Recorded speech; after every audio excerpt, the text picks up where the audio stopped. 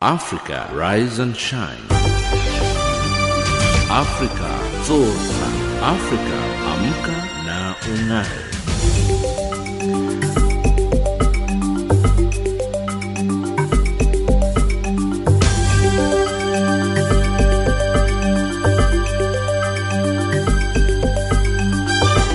Good morning and welcome to Africa Rise and Shine. This is Channel Africa, the voice of the African Renaissance, coming to you live from Johannesburg in South Africa. We are on the frequency 6145 kilohertz on the 41 meter band to Southern Africa and on 15255 kilohertz on the 19 meter band to Far West Africa. I'm Lulu Gabu in studio with Ann Musa, Tabiso Lohoko and Fegile Lingwati. In our top stories on Africa Rise and Shine at this hour, observers say voting in Nigeria's general election was credible. Fierce fighting erupts in South Sudan's unity state. In economics, South Africa and Algeria to boost trade relations. And in sports news, South Africa call up Dupree for Tokyo 7's rugby tournament. But first up the news with Ann Musa.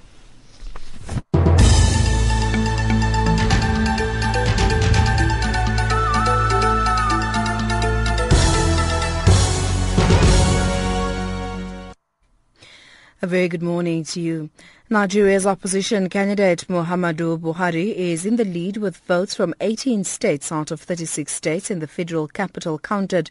The Electoral Commission says full results from the country's presidential election are expected today. Siraki Mani reports.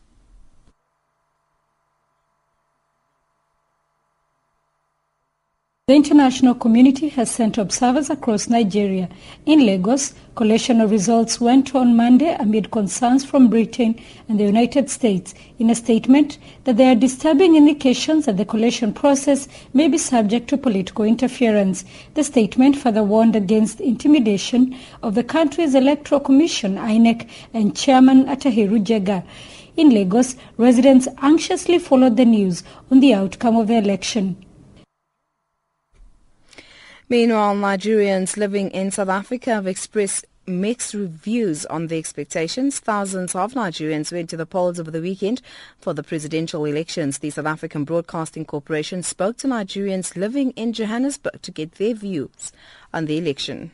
The result from Nigeria is good luck. Yeah, I need him to win. And I'm expecting Buhari to win the election. So why I'm just expecting to become a president, because he promised us that he's gonna stop all the war in Nigeria. Example like this Boko Haram of things and make peace. And I want good luck to win. In as much as good luck is not a very good president, but Buhari is too old to rule Nigeria. There are younger people that are supposed to rule Nigeria. A 3-day lockdown in Sierra Leone has exposed hundreds of potential new cases of Ebola. Officials ordered the country's 6 million residents to stay indoors or face arrest during the period that ended late on Sunday. Sierra Leone has reported nearly 12,000 cases since the worst Ebola epidemic in history was detected in neighboring Guinea a year ago. In all, more than 10,000 people have died in the two countries, plus Liberia. Gunmen have shot dead a top Ugandan state prosecutor whose cases include the trial of 13 men accused of involvement in Al-Shabaab bomb attacks that killed 76 people in 2010. The July 2010 suicide bombings targeted football fans watching the World Cup final at a restaurant and a rugby club in the capital Kampala. Somalia's Al-Qaeda-affiliated Al-Shabaab militants claimed responsibility for the attack, the group's first outside Somalia. Ahead of an international pledging conference for Syria and neighboring host countries, United Nations Food and Agriculture Organization says funds are urgently needed to prevent further deterioration of the food security situation. The conference is taking place in Kuwait today. FAO warned yesterday that the ongoing crisis in Syria has severely disrupted agricultural production and trade, and more than 9 million people are food insecure. Stephanie Kutrix reports. FAO is seeking $59 million for its work in Syria to support the production of staple foods and improve families' nutrition and income. It says another $62 million is needed to help host communities in Iraq, Jordan, Lebanon, and Turkey cope with the influx of refugees by making their agriculture more productive and sustainable. The agency is underlining that the third International Humanitarian Pledging Conference for Syria presents an opportunity to raise critical funds to strengthen agricultural production in the region. And that's the news headlines at 8:30 Central African Time. Africa, rise and shine. Africa, zorka. Africa, amka na ung'are.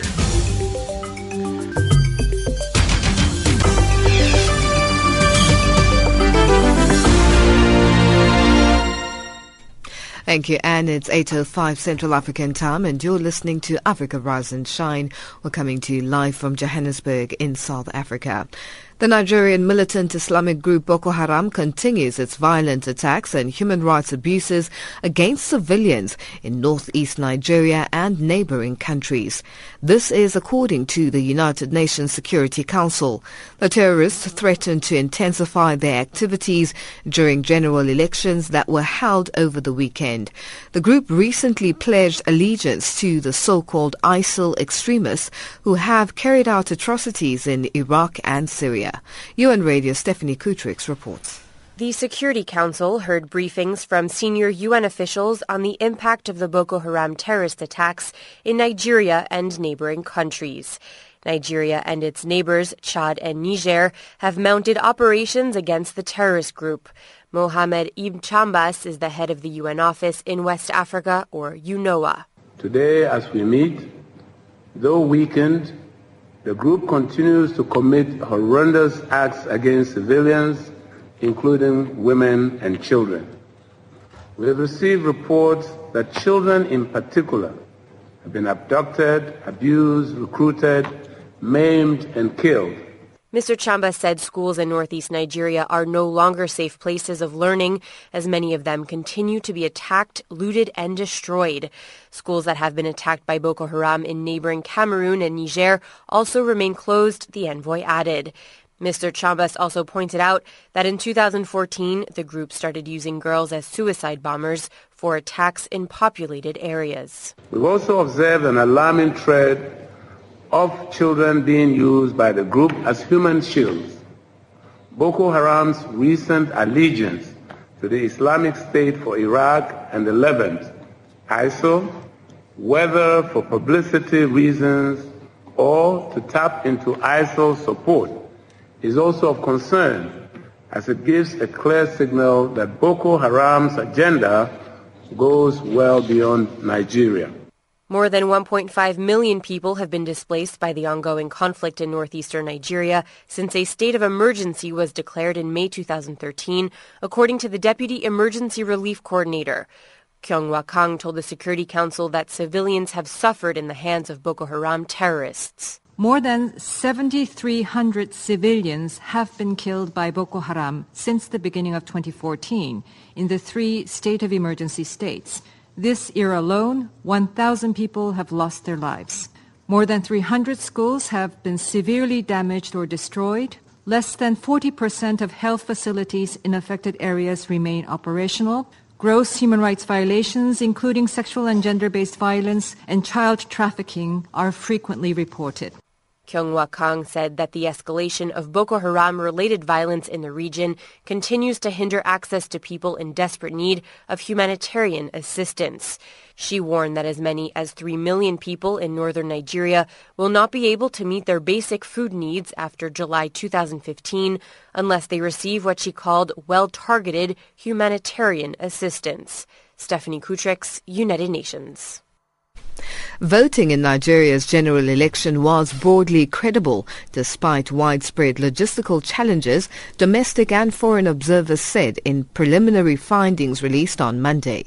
Election results from 8 out of Nigeria's 36 states show that President Goodluck Jonathan is leading his rival Muhammadu Buhari by a narrow margin of 22,000 votes.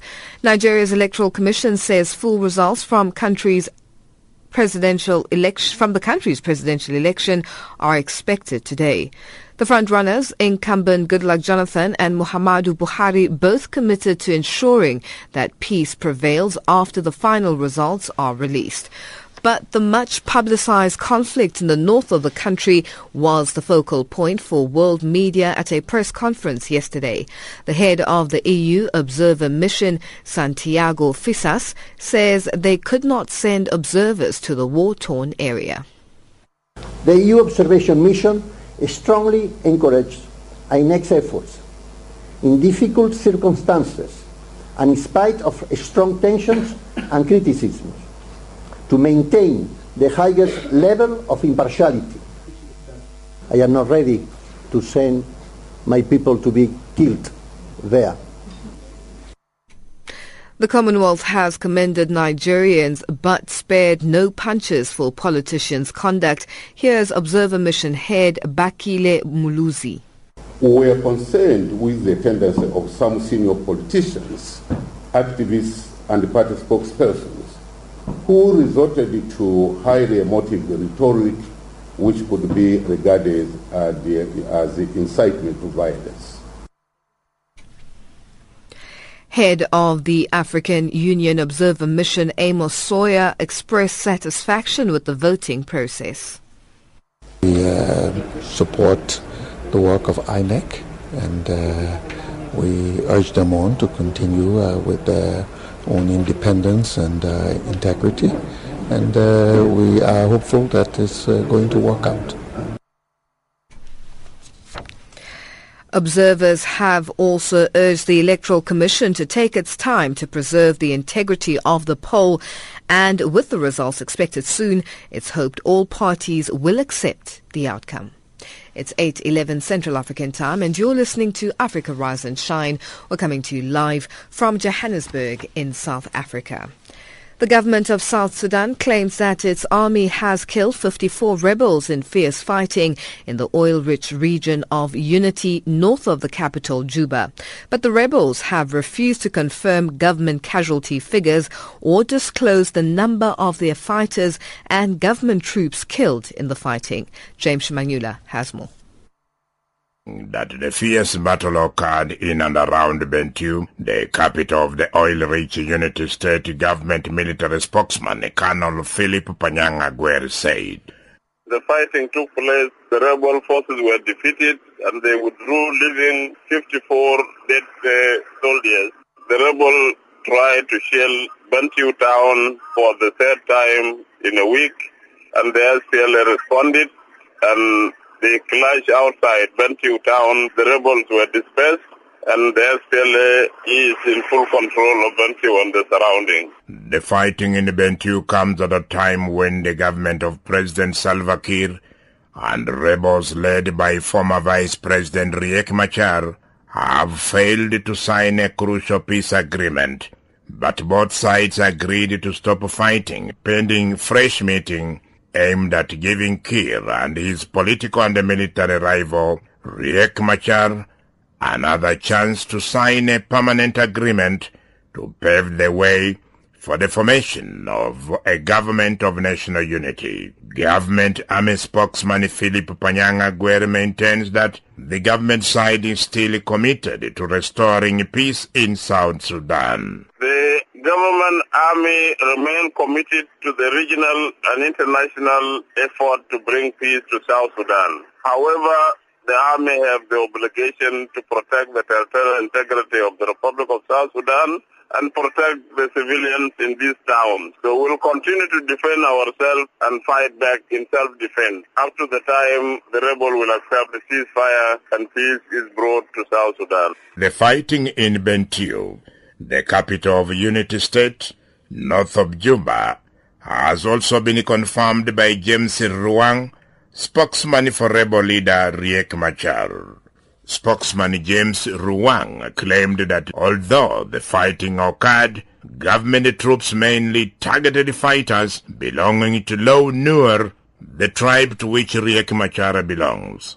In the dry offensive, Jonglei, Lau Nuer, and Bentiu were part of the areas we were defending our positions. They came to attack the Lone Nuer, but again, when they were repulsed, then the war continued up to Ayut, where they were. And actually, Ayut was our area, actually. Now, that is the same thing with our situation in Bentiu. Because in Bentiu, they came out to invade our places, and then when we repulsed them back, this is where we reached up to the town of Bentiu. Explaining plainly what transpired militarily in Unity State's capital Bentiu, rebel spokesman James Ruang said, Now what happened is that we have actually flushed out this army in Ayut as a result of this aggression, and we have captured 2 tanks, and we have destroyed artillery mounted on the vehicles, 3 of them, and we have killed many of them. That was South Sudan new rebel spokesman James Ruang. Reporting for Channel Africa, this is James Shimanyula. Catholic Commission for Justice and Peace in Zimbabwe, CCJPZ, has described by-elections to replace former Vice President Joyce Mujuru over the weekend as a circus. The 2 by-elections in Chirumanzu and Mount Darwin were meant to replace the current Vice President Emmerson Mnangagwa and Joyce Mujuru respectively. Simon Muchemo has more from Harare. Elections held over the weekend to replace former Vice President Joyce Mujuru and his successor Emmerson Mnangagwa in Zimbabwe have been described as a joke. Catholic Commission for Justice and Peace in Zimbabwe said Monday the 2 by-elections were held under some intimidating atmosphere, hence were not free and fair. Bishop Alex Mchabaiwa stated that the by-elections over the weekend were a general reflection of the political scenario in the entire country. The Catholic bishops said the ruling ZANU-PF is over a long time managed to activate fear in the minds of voters accrued since the bloody 2008 elections. During those elections, there was no outright winner, resulting in the bloodshed ahead of the runoff between former Premier Morgan Tsvangirai and President Robert Mugabe. Bishop Mchabaiwa explained. On the political scene, would like to thank God that the elections were peaceful. However, these by-elections were not free and fair. Why? For example, in the resettlement areas, some people were told that if they make any independent political choices, the land will be taken away from them, just as it has happened to some in the previous elections. All those in resettlement areas came to vote in large numbers, whilst there was voter apathy in non-resettlement areas. At the same time, we noticed institutionalized fear because some people were saying, I just want to dip my finger in the ink as evidence that I have voted. The powerful bishops' body called for the speedy establishment of a Peace and Reconciliation Commission to deal with past atrocities. Some of the non-atrocities include the massacre of nearly 20,000 Ndebele-speaking Zimbabweans after independence, as well as 400 pro-opposition activists in 2008. However, Mugabe's government has refused to explain what really happened and has managed to open bleeding wounds each time there's an election. Mugabe so far has failed to apologize and describe the atrocities as a moment of madness. We reiterate the immediate need of a comprehensive national peace and reconciliation process which would remove people's fear and panic. Otherwise, the forthcoming 15 by-elections and the 2018 harmonized elections would just be a constitutional formality. We are hopeful that the oncoming recruitment of the National Peace and Reconciliation Commissioners and staff members is the beginning of such a process. The Church is willing to be of service to that process. Bishop Mshabaiwa, who is the chairperson of the CCJPZ, said his faith-based organization would continue working with the Zimbabwean government until the next elections in 2018.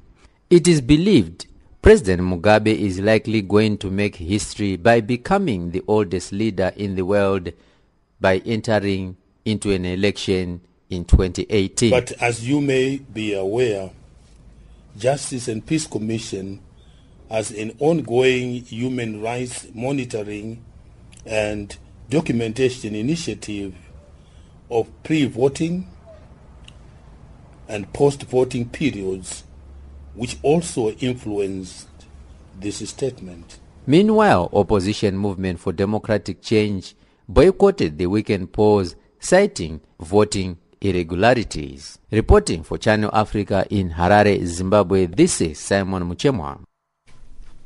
Amnesty International says the Gambia has thumped its nose at the international community after it failed to accept a raft of recommendations to address its deteriorating human rights situation. The Gambian government only accepted 93 of the 171 recommendations at the United Nations Universal Periodic Review. The country did not accept recommendations concerning the ratification of the Convention Against Torture as well as the abolition of the death penalty. The government also rejected non-criminalization of sexual orientation or gender identity. For more on this, Khomotso Mopulane spoke to Sabrina Matani, Amnesty's West Africa researcher. The Universal Periodic Review is a mechanism that's employed by the United Nations and specifically the United Nations Human Rights Council. So most countries in the world will go through this process every several years. And it's an opportunity for other states and countries to look at the human rights situation in a country and to make recommendations about how these should be improved. So there's a great element of sort of fairness here in that you're being reviewed by your peers. For Gambia's Universal Periodic Review, they were reviewed by over 62 countries who made 171 recommendations around the human rights situation. Amnesty International has really spoken against the government of Gambia's failure to accept a raft of recommendations, and specifically those to address its deteriorating human rights situation. Would you please elaborate more on that? The human rights situation in Gambia is deteriorating, and Gambia's rejection of fundamental human rights recommendations made at the UPR shows its lack of willingness to address this. For example, they rejected abolishing the death penalty, which they used in 2012. They've rejected repealing laws criminalizing sexual minorities, and in fact they acknowledge that they do prosecute them according to the laws of the Gambia. They rejected repealing laws that restrict freedom of expression, and it's common knowledge that many journalists and human rights defenders are targeted. They rejected giving unfettered access to the UN special mechanisms. They also rejected implementing judgments of the ECOWAS Regional Court. So as you can see, Gambia has really rejected some quite fundamental and key human rights recommendations. And this is very disappointing because this was an opportunity for the Gambian government to show some willingness to address its critical human rights situation. What could have been the reasons for the government of Gambia to reject such recommendations? No reasons were given specifically. The response by Gambia to this Universal Periodic Review process does not reflect the reality on the ground. For example, in their response, they say, yes, journalists and human rights defenders can work freely, but this is certainly not the case, and not the case for opposition leaders either. If I can give you an example, in December 2013, Amadou Sane, who was part of the United Democratic Party, and two other UDP members were convicted of sedition and sentenced to up to 5 years imprisonment. They were held incommunicado. All three were allegedly tortured to confess on national television. Two of them did not have any legal representation throughout their detention, and so Amnesty considers them prisoners of conscience. What does this really say about the government of Gambia? So really, we feel that the Gambian government does not address its human rights situation, does not take it seriously, and this can be clearly seen throughout its response to the UPR. Our position is that the government really does not take its human rights situation seriously. Our view is that the international community needs to take concrete steps to really address the Gambian government's lack of respect for human rights. States can follow up with the recommendations they made and raise these issues in bilateral meetings, for example. They can keep monitoring the situation and trying to encourage the government to implement the recommendations they did accept. We really feel that the world cannot just sit back and watch Gambia's human rights situation deteriorate as it has been over the last few years. We know, though, that as much as some of the recommendations were rejected, only about 93 recommendations were accepted by the government of Gambia. Which recommendations have been accepted? They did accept quite a few recommendations around economic and social rights. So, for example, credit them accepting recommendations like around gender equality and empowering women. But yes, again, these are still quite vague, and it's unclear how the government will accept them.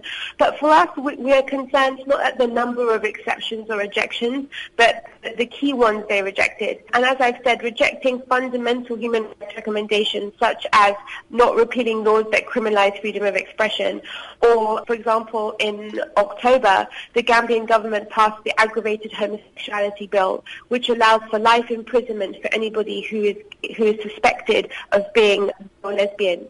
These are really serious laws. The government has openly acknowledged in its UPR review that it will not change, and in fact it says that these laws are valid according to them. This is Channel Africa, South Africa's official international public radio station on shortwave, internet and satellite. From an African perspective, informing the world about Africa. Channel Africa, the voice of the African Renaissance. That was Sabrina Matani, a researcher at Amnesty International's West and Central Africa Regional Office, speaking to Khomotso Mopulane. It's 8:26 Central African time, and you're listening to Africa Rise and Shine. We're coming to you live from Johannesburg in South Africa. The International Organization for Migration says an apparent airstrike at a camp for people displaced by fighting in Yemen has left about 40 people dead. The organization's spokesperson, Joel Millman, says the attack near the town of Harad in the northwest of the country has also injured 200 people and 25 of them severely. Humanitarian workers with the UN partner agency working elsewhere in the country have also reported explosions, including in the capital, Sana'a. Millman elaborates. The latest we're told is 40 dead, not 45 as previously reported, 40 and 200 injured. Of those 200, we're told about 25 are severely injured. Now, this is at Al-Mazraq camp. It's located very close to a military base? Couldn't tell you that. We know that it's close to a location in the Hajar government called Harad. We're told that 5 of the casualties are soldiers, 3 of them killed, 2 of them injured. Couldn't tell you what other installations are nearby. So you've got soldiers hurt and you've also got displaced people hurt, or can you not verify that? Well, yeah, I mean, we understand the majority of the people are displaced people. We don't know of any foreign nationals in transit that might have been there. We don't know if any aid workers are among the injured or killed. All we really know is 40 dead, 200 injured. That number could climb. Some of our IOM people have witnessed airstrikes in other parts of the country, like Sana'a. In the last few minutes, they said one of them landed very close to an IOM building, and they could feel the windows shattering. So how are you getting these people treated? Or are you directly involved in that? Are you taking them to a hospital? I understand access is very difficult. Well, I understand that they are, and I also know that we've got almost 400 people in Yemen, and quite a number of them operating these mobile units, and so they were able to get to the camp quite quickly. We think there's 25 IOM employees right in the facility right now. Can we talk more widely about the needs in Yemen? Because this comes on top of 100,000 people in the last year being displaced by conflict, and this is it is the poorest country in the Middle East. Yeah. So, obviously, you must be very concerned for the people on the ground now. Well, yeah, I mean, Yemen's an area of great concern for us, in part because of the transit, of Horn of Africa people. We hear it's in the news quite a lot. That was Joelle Millman, spokesperson at the International Organization for Migration, speaking to UN Radio's Daniel Johnson. Let's go back in time to the year 2013 today. Timbuktu is hit by a prolonged battle between Islamic extremists linked to Al-Qaeda and the Malian and French armies. Greg Gous has more. French and Mali troops are searching for Islamist rebels in the northern Mali city of Timbuktu following heavy fighting against the rebels that left several dead. The troops captured the city from Islamist militants in January. Tom Afesi reports. Several jihadi fighters are still believed to be hiding somewhere in the town where tension is still high. At least 2 of them reportedly engaged Malian and French troops in a firefight early in the morning from a house located at the entrance of the army's barracks. The French have destroyed the house, but the search for residual jihadi elements continues. The area is completely cordoned off, while most residents are staying in their homes, fearing renewed fighting downtown. Only a few shops have opened in the city. That clip courtesy of the SABC archives. It's exactly 8:30 Central African time, and it's time for the headlines with Ann Musa.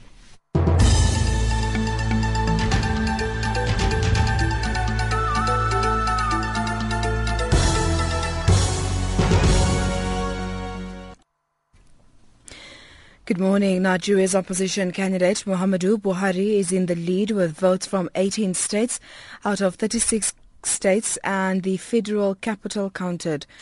A 3-day lockdown in Sierra Leone exposes hundreds of potential new cases of Ebola. And gunmen kill a top Ugandan state prosecutor whose cases include the trial of 13 men accused of involvement in Al-Shabaab bomb attacks that killed 76 people in 2010. Those are the stories making headlines.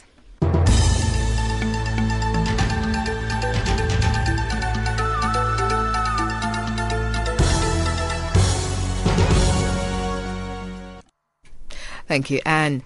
South Africa wants to use its relationship with Algeria to tap into North African markets as Pretoria's largest trading partner. The two-way trade between the two countries is standing at just over 2 billion rand in favor of South Africa. And President Jacob Zuma wants to use his 2-day state visit to the country to increase trade and investment between the two nations. He is accompanied by 6 cabinet ministers and dozens of local business people. Ndebo Mukobo filed this report. Algeria is South Africa's strategic partner in the North Africa region. The total exports to that country standing at 1.8 billion rand, whilst Pretoria's imports from Algeria are valued at 86 million rand. So far, both countries have signed 33 bilateral agreements on trade, agriculture, mining and nuclear energy, amongst others. President Jacob Zuma and his Algerian counterpart Abdelaziz Bouteflika will sign new agreements to increase trade between the two countries.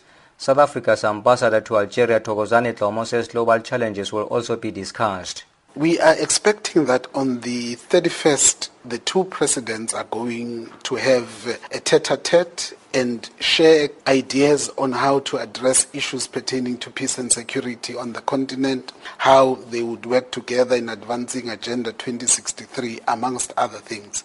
They would also look at how the global agenda towards making the world a safer and better place for all of us could be advanced.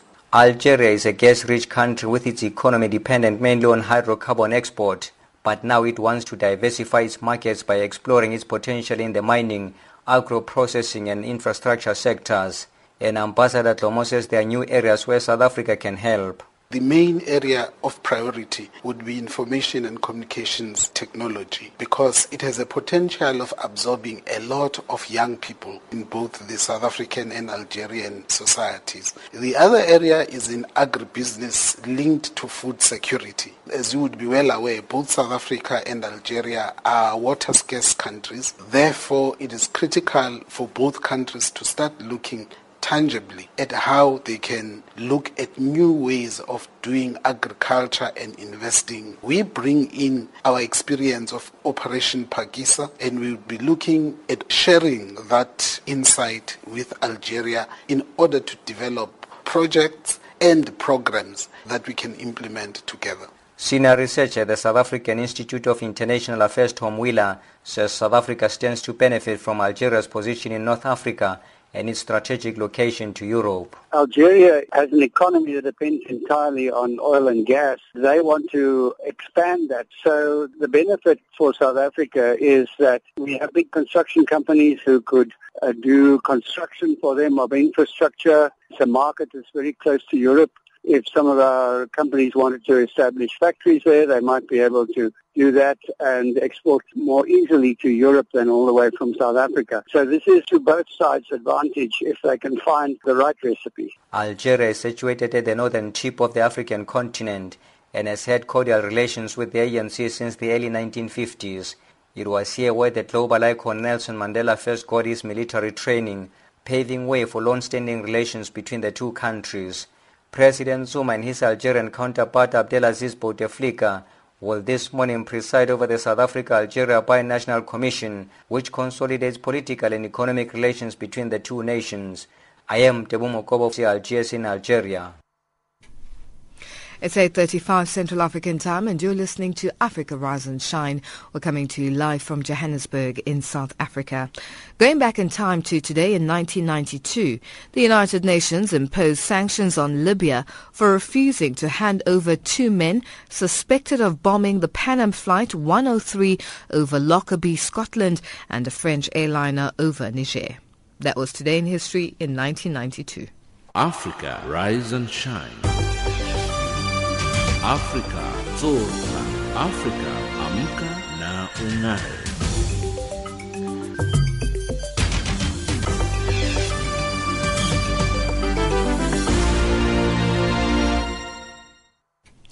Nestlé South Africa holds exclusive rights to the shape of its KitKat chocolate. South African courts recognize the trademark over the shape, forcing a competitor to recall its chocolates, which have a similar shape. The Constitutional Court refused to step into the fray, meaning that a recent Supreme Court of Appeal judgment holds sway. Candice Nolan has more. It was to be an epic battle over the shape of a chocolate, with Nestlé winning the monopoly, in South Africa at least. Most South African consumers are familiar with the KitKat chocolate, described in court papers as 2 or 4 trapezoidal bars joined at the bottom. This is an excerpt from a KitKat ad on YouTube. Working like a machine.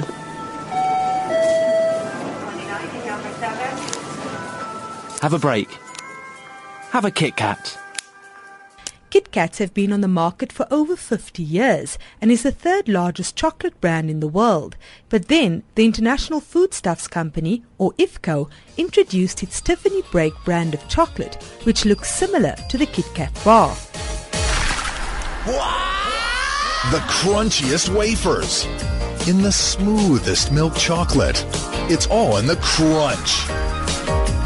Break free with Tiffany Break. Nestlé successfully sued IFCO for infringement of its shape trademark.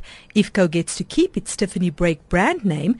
It's only the shape of the chocolate that will have to change. Gabby Menchis is a trademarks attorney. And essentially those products need to be pulled from the shelves, and IFCO will have to change their product to no longer be confusingly similar to the Nestlé KitKat brand. The battle over the shape trademark reached the Constitutional Court when IFCO tried to appeal against an earlier Supreme Court of Appeal decision. The SCA found that the Break chocolate infringes on Nestlé's shape trademark. Without hearing arguments, the Constitutional Court dismissed IFCO's appeal. Nestlé spokesperson Mochidisi Mokoena. As Nestlé South Africa, we are pleased with the court's decision. KitKat is one of Nestlé's iconic brands worldwide, and we have worked very hard over the years to build this brand equity.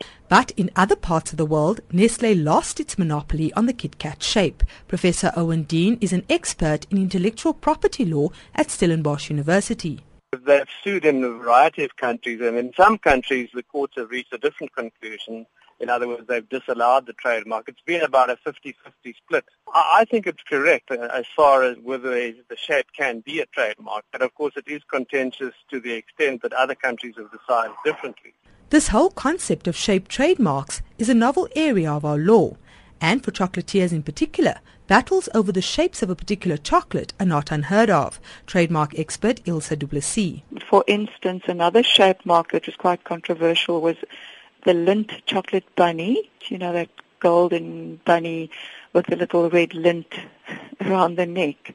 And there the court said, no, it's commonplace. I mean, especially around Easter time, a lot of people make chocolate bunnies wrapped in gold, and Lindt wasn't successful with that particular action. In the chocolate world, shaped wars are not uncommon. South African consumers will no longer be able to buy the Tiffany Break in its wafer finger form. Funny enough, because of Nestlé's varied success in protecting its shape monopoly, South Africans travelling in other parts of the world may well be able to find the wafer finger shaped chocolate made by someone other than Nestlé. That report by Candice Nolan in Johannesburg. A New York-based media critic believes comedian Trevor Noah has broken through a glass ceiling after the announcement he will replace Jon Stewart as host of The Daily Show. Sean Jacobs, who is a scholar of media and international relations at the New School, believes that beyond the big shoes he will have to fill as the face of the show, Noah will make history by becoming the first black host of a major television talk show in the sought-after late-night slot in the United States. Sharon Bryce Peace reports. We are very pleased to welcome our newest contributor from South Africa, Mr. Trevor Noah. Trevor, thanks for joining us. This was Jon Stewart welcoming Trevor Noah on his debut in December last year as a senior correspondent for The Daily Show. You flew in, I guess, yesterday from South Africa. Yeah, I just flew in, and boy, are my arms tired. Okay. All right there, oldie but a goodie. Very nice. No, seriously. I've been holding my arms like this since I got here. Yeah. I never thought I'd be more afraid of police in America than in South Africa. It kind of makes me a little nostalgic for the old days back home. That's just, come on. Among the biggest challenges for Trevor Noah will be replacing someone that has won over the hearts and minds of the American audience. To many people, Jon Stewart is The Daily Show, and that loyal fan base will take a very cautious look at his replacement, someone that remains largely unknown in the United States. Media analyst Sean Jacobs believes this show won't be a walk in the park for any new host, let alone a foreigner. The Daily Show is really about American politics, and you have to have like a sort of insider knowledge. You have to understand the language, the vernacular of American politics. You should be able to like interview people like Bill O'Reilly and spar with them. The question is, does Trevor Noah have that? On the other hand, I think he brings like something else. He brings an international voice, which is something that clearly people are thinking is missing in the way that we talk about news in America. Noah can also expect a huge spotlight. Is he talented? Can he cut it? He's going to have a lot of negative publicity, way more than he's ever received in his life. I mean, this is the media capital of the world in the United States. I think the bulk of people who are on social media, whether Twitter or Facebook in English, are in the United States. So he has to up his game when he's in the U.S. Trevor Noah also beat out more well-known contenders, including Canadian comedian Samantha Bee, who has been a contributor on the show since 2003, and Jessica Williams, who joined in 2012. Here, Trevor and Jon again. I've got to be honest, Jon. Africa's worried about you guys. You know what African mothers tell their children every day? Be grateful for what you have, because there are fat children starving in Mississippi. Comedy Central has not announced the date when Trevor Noah will debut in the hot seat, but Jon Stewart is expected to vacate the position before the end of the year. I'm Sherwin Brycepees in New York.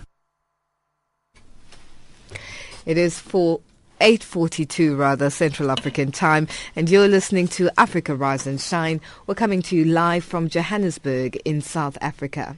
Going back in time to today in 2009, Benjamin Netanyahu, I beg your pardon, taking office as Israel's new leader, promises to seek full peace with the Arab and Muslim world, but refuses to utter the words the world was waiting to hear: Palestinian state. That was today in history in the year 2009. Africa, rise and shine. Africa, Africa, wake up. Afrique, Afrique, réveille-toi. Africa, Africa, Wema. Sun rising. Le soleil est levé. Weya Wema. What's in the happen Africa? Africa, Dumelang Sanbonani. Africa, Mulishani Mulibwanji. Africa, Yomi Kilonshele. Africa, Ndinkim Kinkunume. What's in the happen Africa? It doesn't matter where you come from. Lesotho, Kenya, Zambia, Ghana, Nigeria, Tanzania, Congo, Liberia, Togo, Ethiopia, DRC, South Africa, Swaziland, Morocco, Botswana, Gabon, Zimbabwe, Mauritania, Senegal, Sierra Leone, Liberia. It doesn't matter where you're from. We are one people. Channel Africa. Channel Africa, the voice of the African Renaissance. This is DJ Cleo with G Exploits from Nigeria. Channel Africa, the voice of the African Renaissance.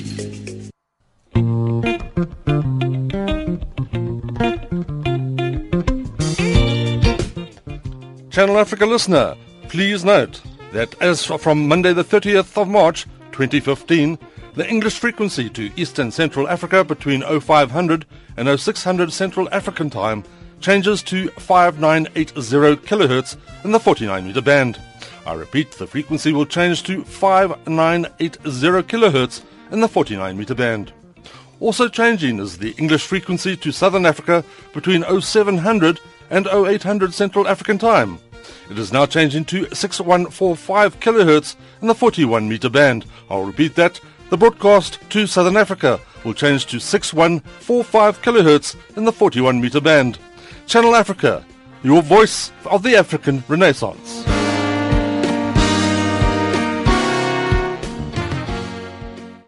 Our economics update up next with Tabiso Lehoko.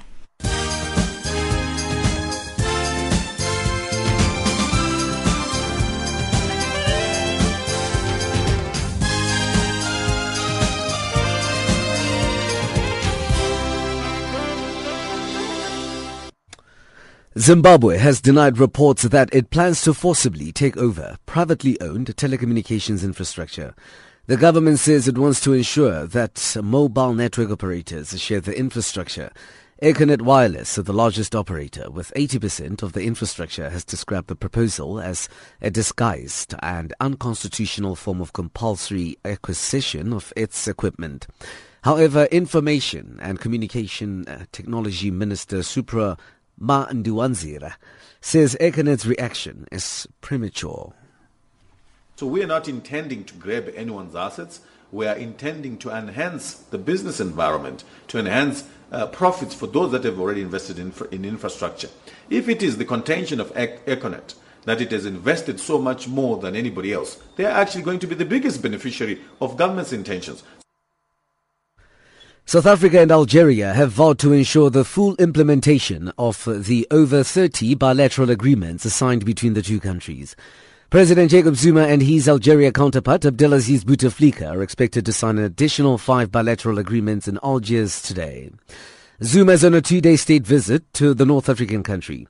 Both the countries have so far signed 33 bilateral agreements that include mining and nuclear energy. South Africa's International Relations Minister Maitengwana Mashabane says the two leaders will sign a memorandum of understanding to ensure implementation of all the agreements. On the other side, we know that we will be also signing an MOU again of facilitation of programs of action to implement this 30 plus MOUs, but also to say the 4 outstanding, which also include collaboration and cooperation in the tourism sector, arts and culture, and so on. South Africa's National Union of Mine Workers has welcomed the resignation of Zola Tsotsi as chair of power utility Eskom. Last week, the union called on Public Enterprises Minister Lynn Brown to fire Tsotsi, warning that the state of corporate governance was degenerating at Eskom. The power utility has confirmed the resignation of Tsotsi.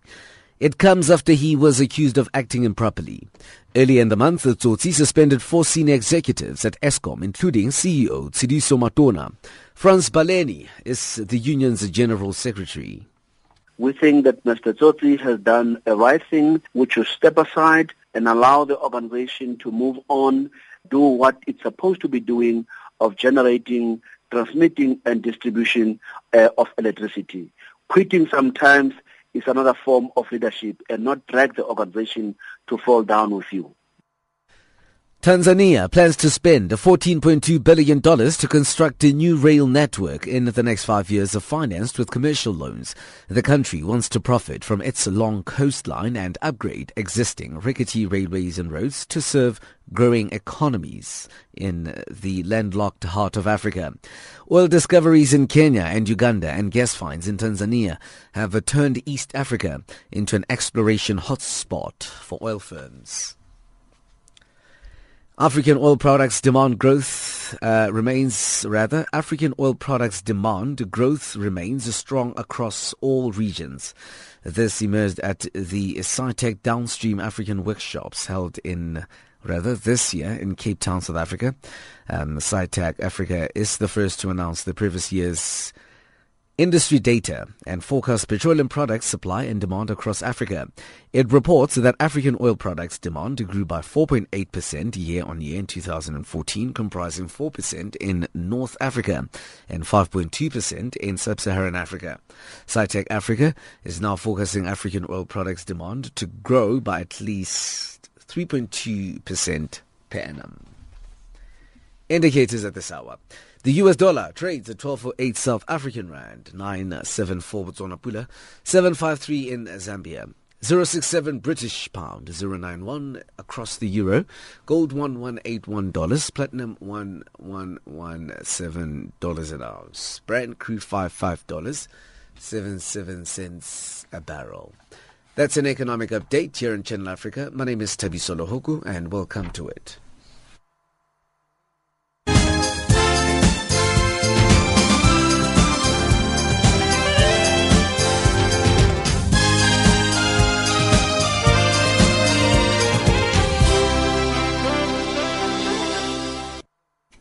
Our sports update up next with Figile Lingwati.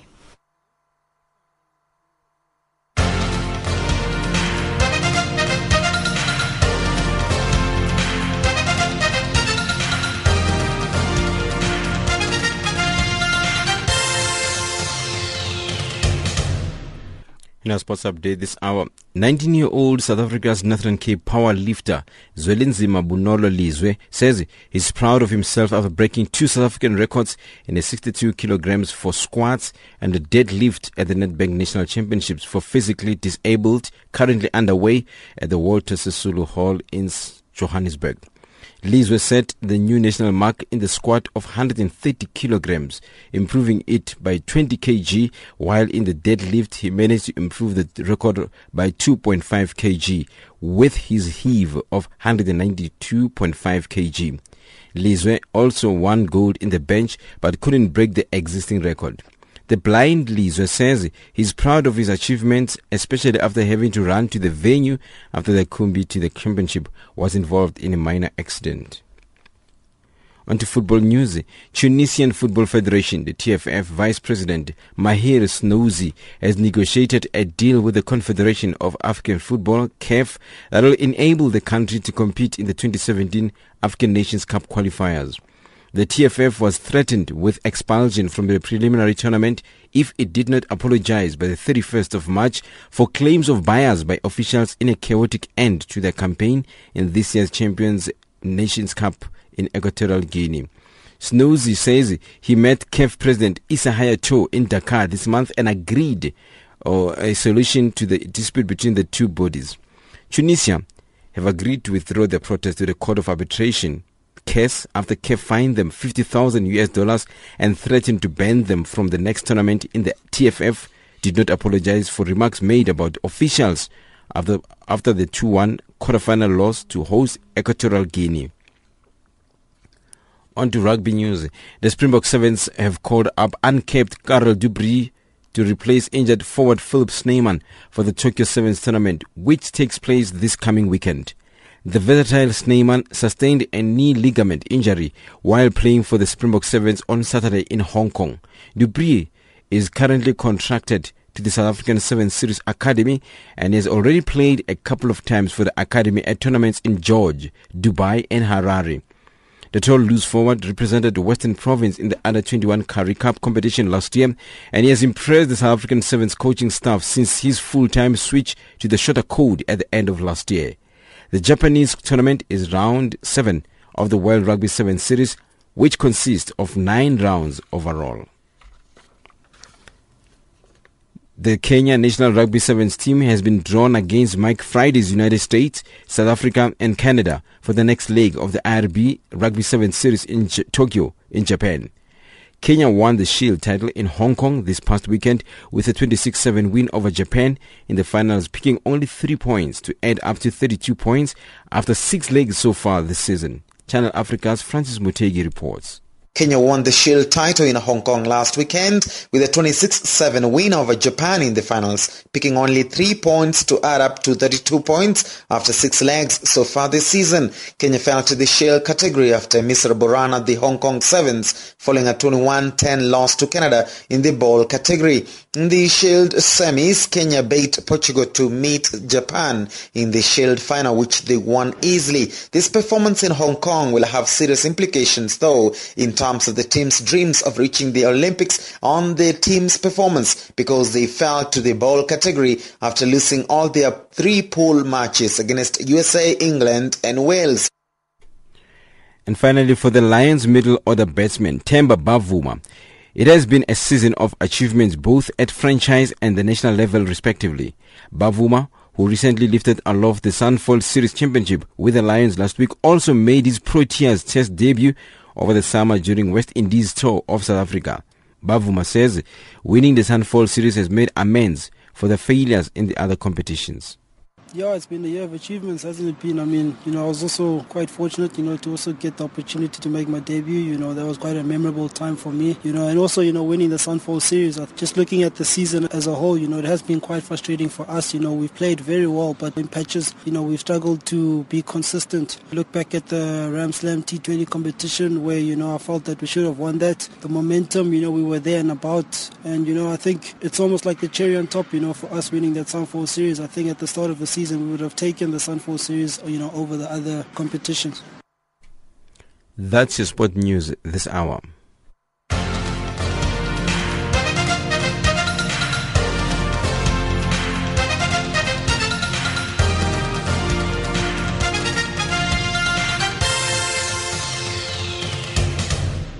Africa, rise and shine. Africa, zorka. Africa, amka na ungae.